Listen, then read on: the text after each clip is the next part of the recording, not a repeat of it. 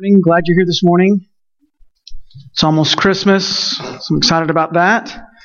Excited about what the Lord might teach us this morning. And so, if you would turn to Luke chapter 2, some boys are going to pass out some sermon notes with some fill in the blank if you like to fill in the blank.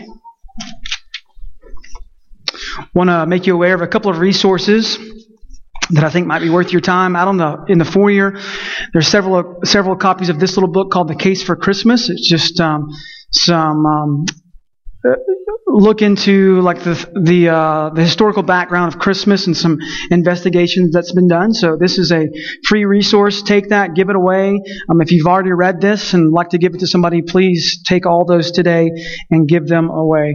If you like to, as a family, grow together in the Lord and in what He's doing, and use this Advent time to celebrate that. There's a great book by Paul David Tripp called Come Let Us Adore Him. It looks like this. And I don't have extra copies of this out on the foyer, but there are plenty of these on Amazon. And so if you'll just Amazon that, it'll get here to you this week, and you can start or catch up where you have already missed. And so anyways, those are just a couple of resources that I recommend that you might grow together in the Lord this Christmas season. So excited. I'm unfortunate how fast things go, and so how fast it already is here, that it's December the 1st, but it happens this way, and so here we are. And no longer are we having these 300-day countdowns till Christmas, because Christmas is only just a few days away. So I want to spend some time this morning continuing our series at The Blessing and the Curse. Spend some time in what we'll call like a Jesus sandwich this morning. Start with talk of Jesus, then in the middle talk about the sin of compare, and then end our time talking about Jesus. So if you ever hear me talking about Jesus this morning, you'll either know that we're at the beginning of the message or the end, and you can just determine there where you'd like to find hope in that. Let me pray for us again. Lord, thank you for this time to gather and this time to study your word. And I pray this morning, God, that we would hear from you. God, that we would be taught by you, convicted, encouraged by you. God, that we might bring you glory this morning by the way that we respond to you, by the way that we're in obedience to you. God, we're trusting that the birth of Christ is not just some distant memory or nostalgic event, or just some moment in history that we celebrate now with lights and decorations and presents, but instead, God, maybe even this morning we would be fully understanding, as much as our brains can contain, what you have done for us in sending yourself through your Son to come and take our place, so that we might be with you forever. So God, speak to us this morning. In Jesus' name I pray. Amen. All right. We've been studying the blessing and the curse, and how our lives can be not walking in the curse or walking in flesh, not walking in sin, but instead walking in the blessing of Christ, and how then that can be used to be a blessing to others. And so my hope this morning is that you will leave here gift wrapped, ready to be a present to other people. Okay? You ready for that? Let's read from Luke chapter 2, the story about Jesus being born. We'll start in verse 8. In the same region, there were shepherds out in the field keeping watch over their flock by night, and an angel of the Lord appeared to them, and the glory of the Lord shone around them, and they were filled with great fear. And the angel said to them, "Fear not, for behold, I bring you good news of great joy that will be for all the people. For unto you this day For unto you is born this day in the city of David a Savior, who is Christ the Lord. And this will be a sign for you. You will find a baby wrapped in swaddling cloths and lying in a manger." Have you thought much about that? You probably have. Zach just moments ago gave us a good picture of someone carrying a baby and trying to live life holding a baby. Think about for a moment here, the shepherds have just been told about a royal birth, about the Savior of the world, about this King who has come to save, the Messiah. And their identification or how they're going to identify that he is the Savior of the world, sent by God, is by being wrapped in swaddling cloths and lying in a manger. One is very normal, very peasant-like, very not out of the ordinary, but instead the opposite of that, very ordinary. Most babies are wrapped in swaddling cloths. Except for royal babies, right? You've probably seen pictures of royal babies draped in royal regalia, golden, long onesies, I guess. I don't know if they're onesies or not. Draped in this, and the royal family is surrounding them saying, this is our soon-to-be crowned king, or it's a prince of ours, royalty, dressed in this royal robe. And here's Jesus, simply dressed or wrapped in swaddling clothes. Very normal. Almost like too simple for us. He's going to be the Savior of the world, the Messiah, yet he's going to be wearing a simple, baby, normal, redneck onesie. If Jesus was to wear a onesie, parents, you know what I'm talking about. This seems to be the trend now to make these onesies. When Reese was born, because his name's Reese, we made a bunch of onesies that said Reese's Pieces and had cool little Reese's Pieces on it.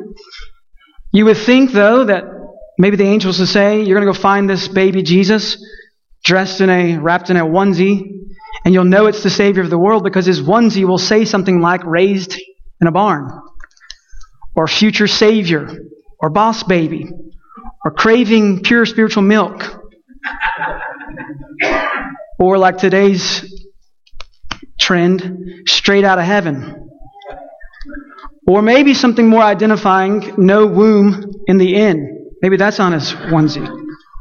Or maybe to borrow some lyrics from a contemporary song, so this is Christmas, and that's Jesus in the onesie.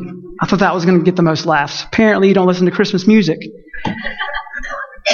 Or maybe you're just anti-John Lennon. Royal babies. Okay, no more crowning around. We'll move on.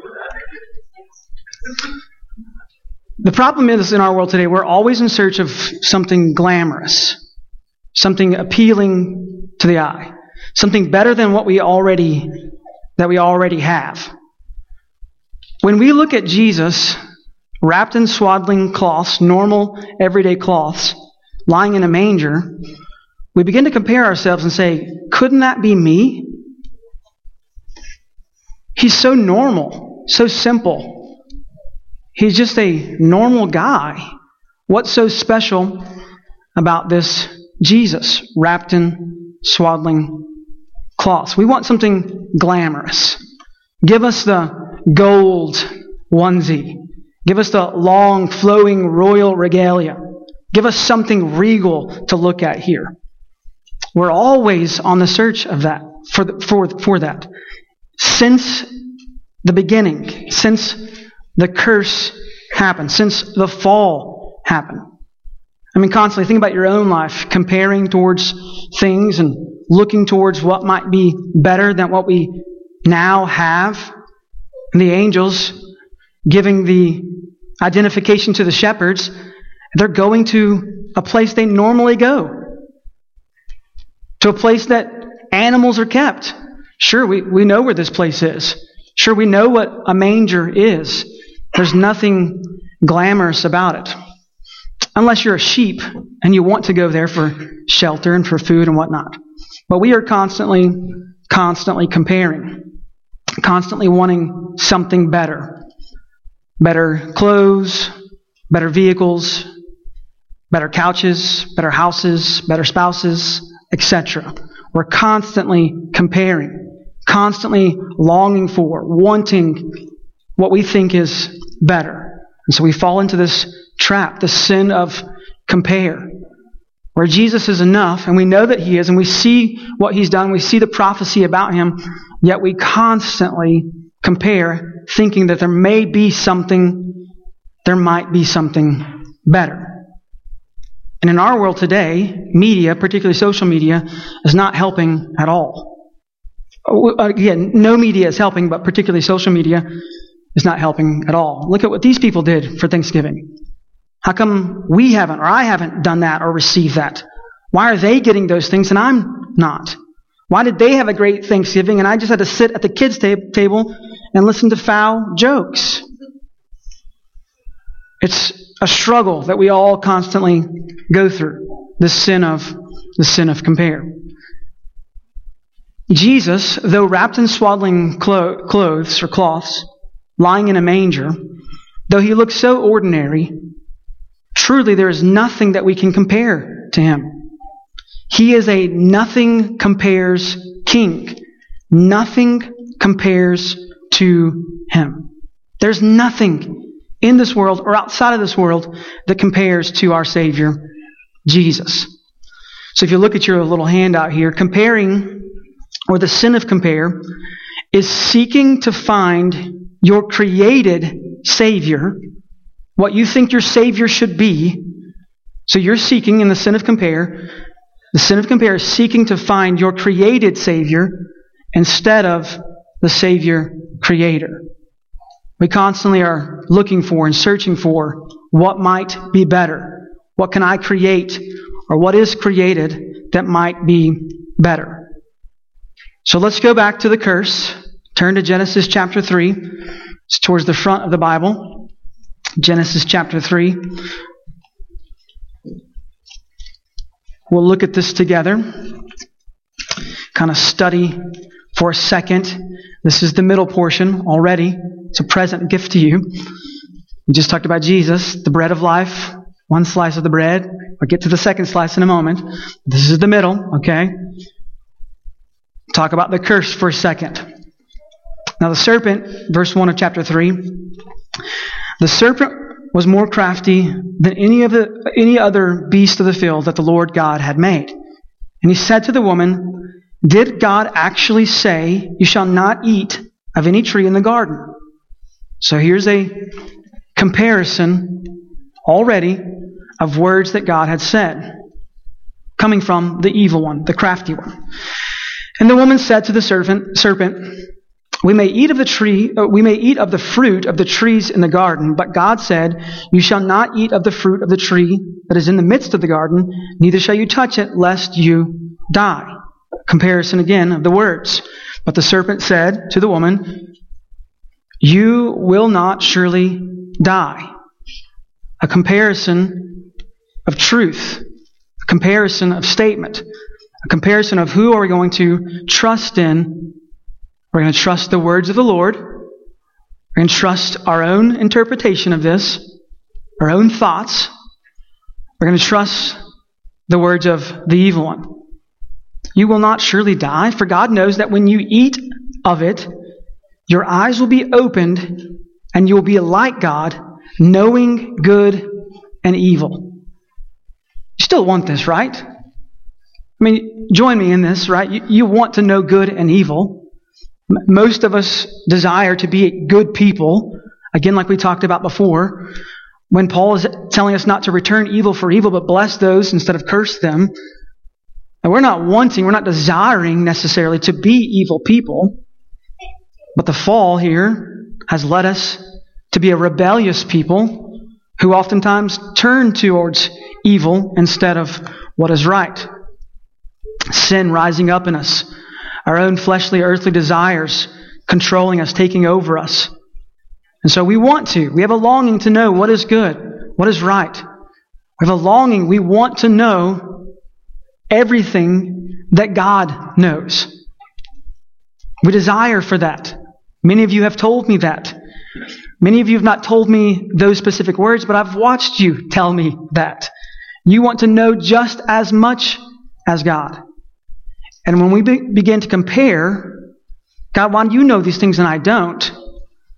We begin to live out that George Strait famous song about trying to take someone else's chair. Allowing the Lord to stay on the throne and understanding that we are not God, that only He is God.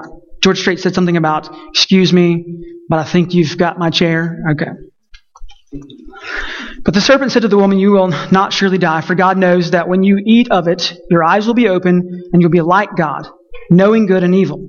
So when the woman saw that the tree was good for food, she made her own comparison. Here's what will happen to me. Here's what I think will happen to me. Her own trust in false words. She compared. She began weighing these options out, deciding for herself, and Adam also deciding for himself what's more important. And at this moment, I know it's not the best day to talk about this, about weight and scales following Thanksgiving. I understand that. So I'm wanting to kind of hammer that home for a moment. So I want to get your eyes and your mind and your heart and your soul and your overworking heart at the moment thinking about how we weigh things out. Our measurement for determining what motivates us, what we will be obedient to, what we will worship, what we will follow. She begins comparing the words of Satan, her own words, and the words of God. And whose will I trust? For God knows that when you eat of it, your eyes will be open and you will be like God, knowing good and evil. So when the woman saw that the tree was good for food, and that it was a delight to the eyes, and that the tree was to be desired to make one wise, she took up its fruit and ate it. And she also gave some to her husband who was with her, and he ate. A delight to the eyes. It's so glamorous. It looks so good. It looks different from the rest of the fruit and trees in the garden. It must be good. How do we measure that? How do we determine those decisions? How do we make that comparison and decide our next step or our next actions? And verse 7 says this: after the rebellion, after the distrust of God's words, then the eyes of both of them were opened, and they knew that they were naked, and they sewed fig leaves together and made themselves loincloths or covering. So in this moment of rebellion, they begin to see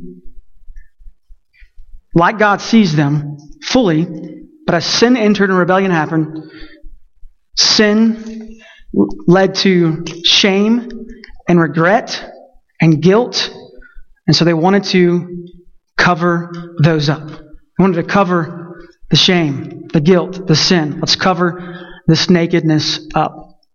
And so they began to wrap themselves in things of the world.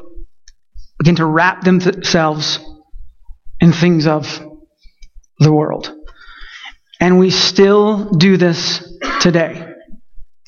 Simply stated, do we not have body image issues in our world today? I wish I looked like them. I wish my body was like this.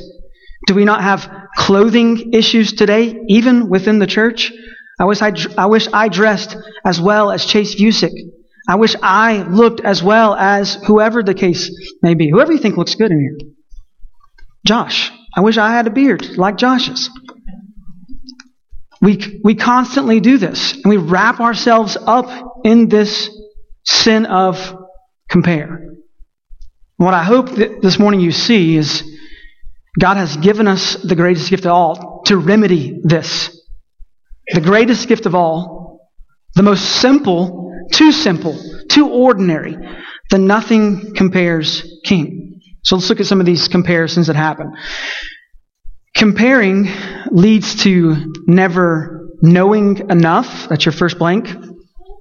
Having enough. That's your second blank. Or being enough. Same word 3 times. Let you write that. Comparing leads to never knowing enough, having enough, or being enough. Comparison, the sin of compare, leads us down the path of focusing in on what we don't have. So we constantly focus in on. Christmas is the perfect time. Hey, what's your wish list? Well, let me think. I have a whole list of things I don't have that I want. So I'll just give you this list. Here's all the things. Our kids love Amazon. Here's our wish list. Here's all the things that we don't have and that we desperately need. On that list is not love, grace, mercy, compassion. None of the fruits of the Spirit, by the way. I don't know what's wrong with my kids, but it's always an iPad, like their dad. Comparing always leads to never knowing enough, having enough, or being enough. Think about what Satan tempted here with. Don't you want to know these things? Absolutely, I want to know. I don't know enough. Obviously, I don't know enough. It's a trust or a distrust in the Lord's Word. How many of us still to today? We compare. Do we know enough? I need to gain more knowledge about God. And maybe when I know enough about God, then I'll be able to serve Him correctly or rightly. Comparing, the sin of compare, always leads to never knowing enough, having enough, or being enough. And probably the last one of that, being enough, is the most difficult. Because of the guilt and the shame, how many of you deal with that? Well, I'll never be like Mandy, or I'll never be like Morgan. They're always going to outdo me and be so much better than I am. I'll never be enough. And can I say, when you say that, and you say those words to yourself, and that desperate plea, and that plea that sounds like depression, it's the perfect place to be, knowing that you will never be enough. So Lord, what's the remedy? What's the remedy to not having enough, or knowing enough, or being enough? Well, let me send you the one who is enough. Let me send you my Son who knows enough. He's all-knowing. Who has enough. He's all-powerful. He owns everything.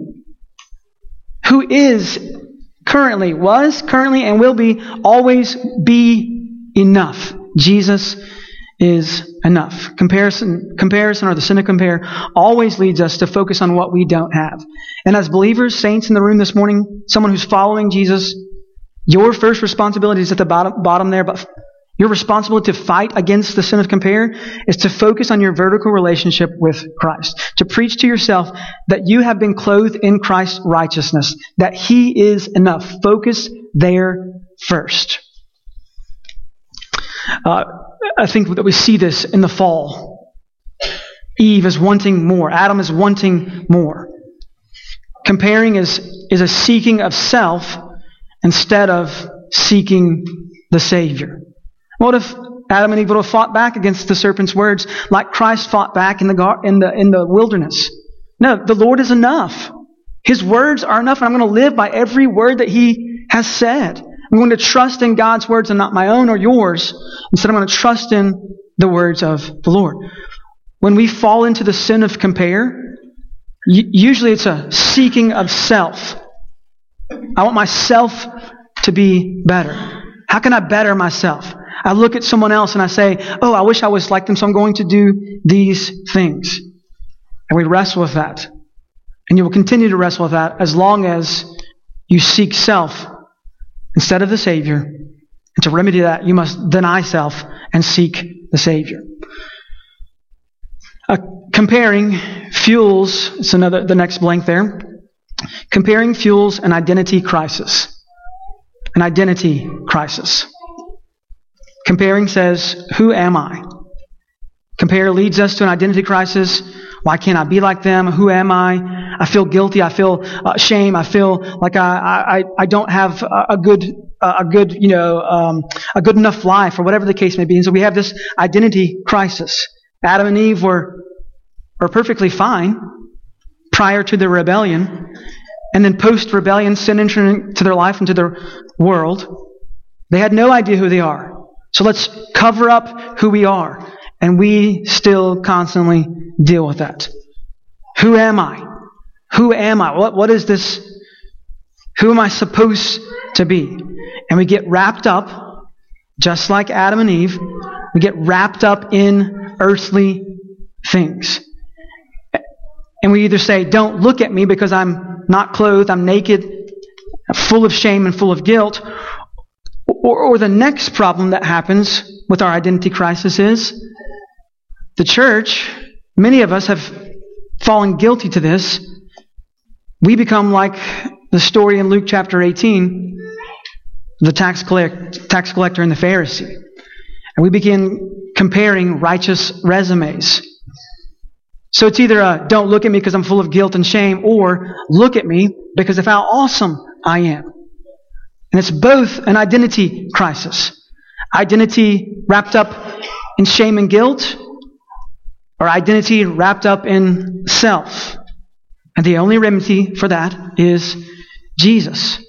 And us being clothed in Him. Allowing Him to provide the identity. This is what happens. If we're to move on through Genesis chapter 3, God then clothes them, makes a sacrifice for them, kills an animal, and clothes them with His provided clothing. And so their identity then, clothed in what God has provided. Someone, Bill Boss is not here. Someone should have said amen.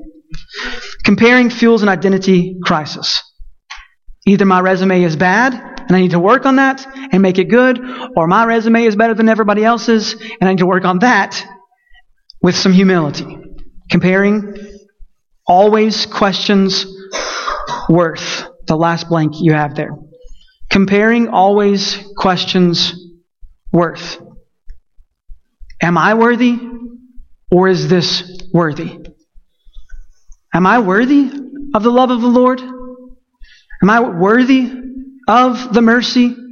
Am I worthy of being clothed in the righteousness of God? Or the opposite of that? Is God worthy of being served? Is God worthy of my time, my worship, my feelings, my repentance? Is He worthy of this? And you wrestle with that. When we begin to compare ourselves to the things of this world, compare ourselves to other righteous, holy people, we begin to wonder about our worth.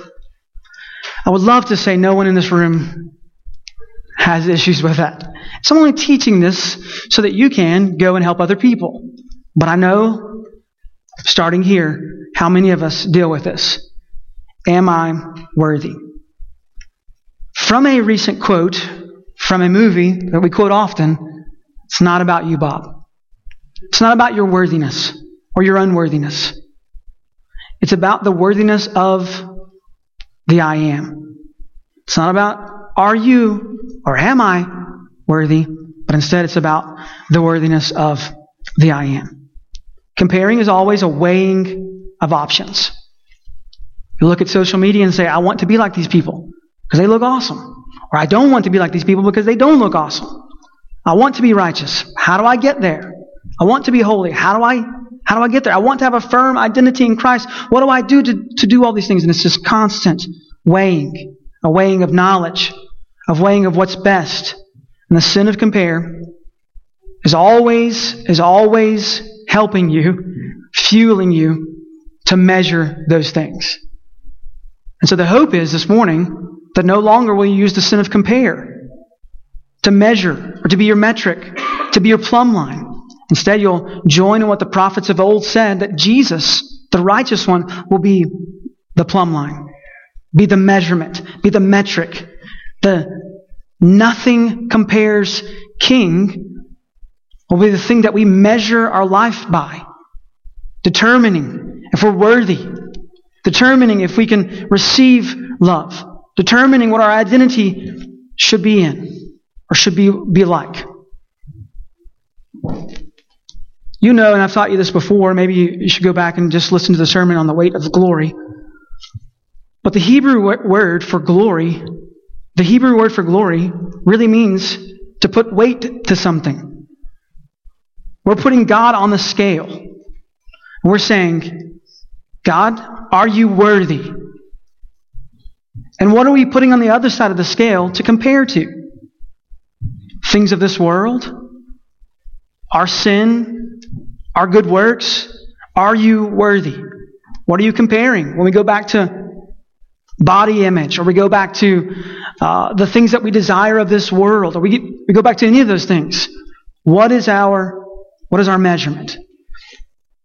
The cool thing about the Bible, as it constantly points us to, who will receive all glory? God.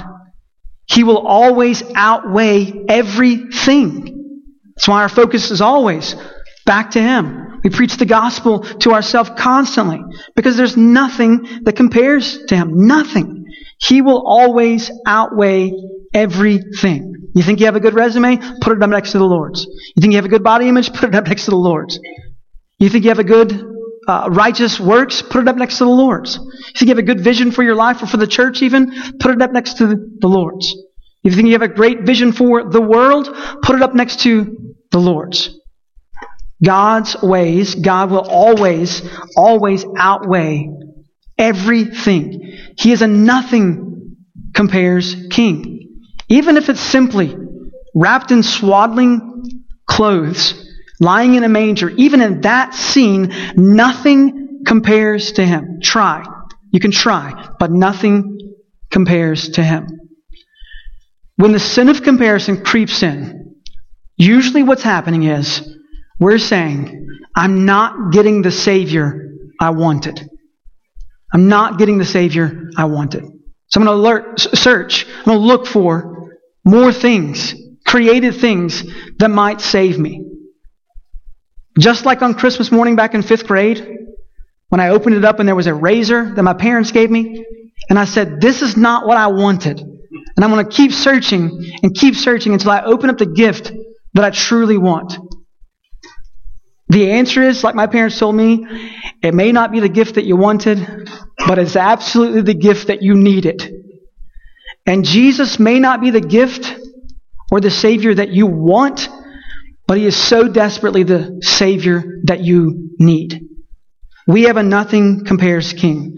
Nothing compares to Him. Isaiah 46. Another good sermon. If you want to go back and look through that or listen to that. But Isaiah 46. Just want to read a few things to you from Isaiah 46.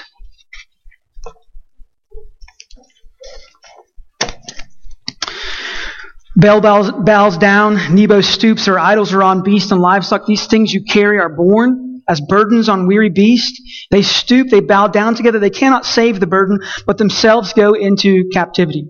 When you compare things of the world to who God is, they only become a burden. A burden. I want to dress better. I want to act better. I want to speak better. I want to live better. I want to manage time and money and whatever else better. I want to be a better dad, a better mom, a better husband, a better wife. I want to be a better teacher, preacher, whatever the case may be. We're always comparing. All that comparison only leads to more burden upon us and more weight. I don't know if you remember from last week, but Isaiah 9 says that Jesus, our Savior, came to bear those burdens for us. Listen to me, verse 3 says of Isaiah 46, listen to me, O house of Jacob, all the remnant of the house of Israel who have been born by me before your birth, carried from the womb, even to your old age, I am He. And to the gray hairs I will carry you. I have made and I will bear and I will carry and I will save. To whom will you liken me and make me equal and compare me that we may be alike? Verse 8, remember this and stand firm. Recall it to mind. Remember the former things of old. For I am God and there is no other. I am God and there is none like me. There is none like me. We must remember this. We must remember that there is no one like God. He is a nothing compares King. Nothing compares to Him. Isaiah 64 says, when we take our righteous deeds before the Lord, they're like filthy rags, dirty napkins. They're nothing compared. Even our goodest work is like my grammar. It's terrible. Or my use of commas, MJ. It's terrible. So we must preach the gospel to ourselves. We must see that we must be clothed in the righteousness of Jesus. Isaiah 61. I will greatly rejoice in the Lord. My soul shall exalt in my God, for He has clothed me with the garments of salvation. He has covered me with the robe of righteousness. As a bridegroom decks himself out like a priest with a beautiful headdress, and as a bride adorns herself with jewels. You struggle with 1 Peter chapter 3, women not adorning yourselves with outward look. It's because inwardly, the work that's being done by Christ should flow out, and outwardly people should see that you're clothed in the righteousness of Jesus. That our identity is in Him and Him alone. And just as God clothed Adam and Eve in new garments to cover their shame and their guilt, so Jesus wraps us in swaddling cloths of righteousness, of His righteousness, that we might be walking in the blessed life instead of the cursed life. Not a blessing in measurements of today's world. Again, go back to the sin of compare. We're not comparing blessedness in earthly terms, but in everlasting terms. That we may no longer walk in the cursed life, but instead the saved, blessed life. No longer comparing what we think is right and holy, but instead walking confidently in what we know to be right and holy. And that is Jesus. Morgan read this earlier, 2 Corinthians 5:21. For our sake, He made Him to be sin, who knew no sin, so that in Him we might become the righteousness of God. He is wrapping our lives up in His righteousness, so that His glory can be put on display for the world to see. That the answer to the rebellion and sin and heartache of this world is not more stuff or better resumes or a better good life. But instead, the answer, the remedy, is this no thing compares King that we have in Jesus. For us this morning, we must focus on Christ and His eternity. We must be focused on Him and Him alone. Let's pray. God, thank You that You are the bread of life. That though we look at Jesus coming to earth and being wrapped in swaddling clothes and looking so normal, and we get confused sometimes and say, He looks just like us, so we can be just like Him. God, remind us of Your words from Philippians 2. That though He came and took a form of a servant, that there is only one name that all will bow to, and that is the name of Jesus. So God, as we, even in this moment, compare what has been said to what we want, compare what we think to what we should know, God, help us not to trust in ourselves or false words, but to trust in Christ and Christ alone. And God, as we begin to compare even this week, the things that we don't have, the things that we want, the better person we want to be, whatever the case may be, God, let us resolve to come before You in humility. Not as the Pharisee who brags and boasts in his own righteous works, but as the lowly sinner, unworthy of being in Your presence, yet being saved not because of his own attitude or his own actions, but all because of who You are, God. So let us adore You and You alone. Because God, we know Your Word has just told us. We're acknowledging this, that nothing compares to You. God, help us to respond in obedience to You and to You alone, and thus glorify You. In Jesus' name I pray. Amen.